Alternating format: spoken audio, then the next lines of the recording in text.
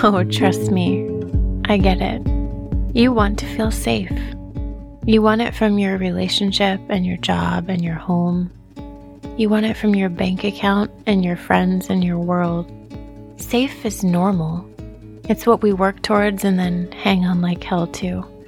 Safe is like a place of balance, equilibrium. It means we've finally figured out how to anticipate what's coming and balance what has been.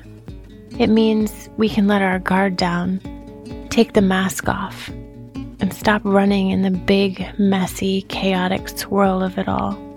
It's the sigh of relief. I get it. Safe is incredible. And it's what we need in this life. It's what balances out all the places we have to fight. But you know, one thing I want you to try to remember is that sometimes safe has its dangers too. Sometimes it makes you too comfortable. It makes you forget that there is so much left in this world for you to chase, to experience, to fight for, to fight against. And sometimes safe paralyzes you. It makes you stand still when you should be running forward. It makes you stay with someone you know isn't your someone. It makes you accept things you never would have wanted just because the comfort of what you do know is much better than the uncertainty of what you do not. And that is the danger of safe.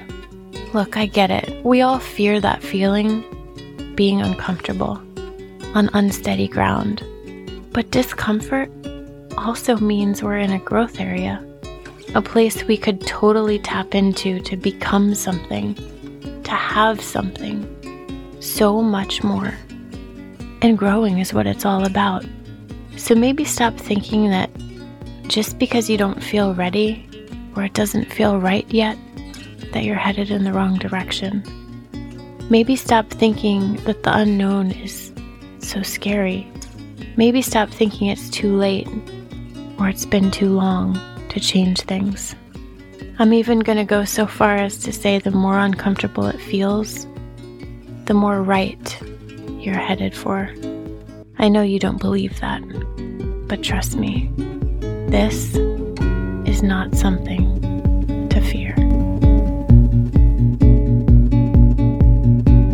I am Emma Grace, and this is The Life Letters, a new series dedicated to talking about the things in life that are hardest to talk about. If you'd like to hear more, subscribe to this podcast, and be sure to visit Live in the Details on Instagram and Facebook.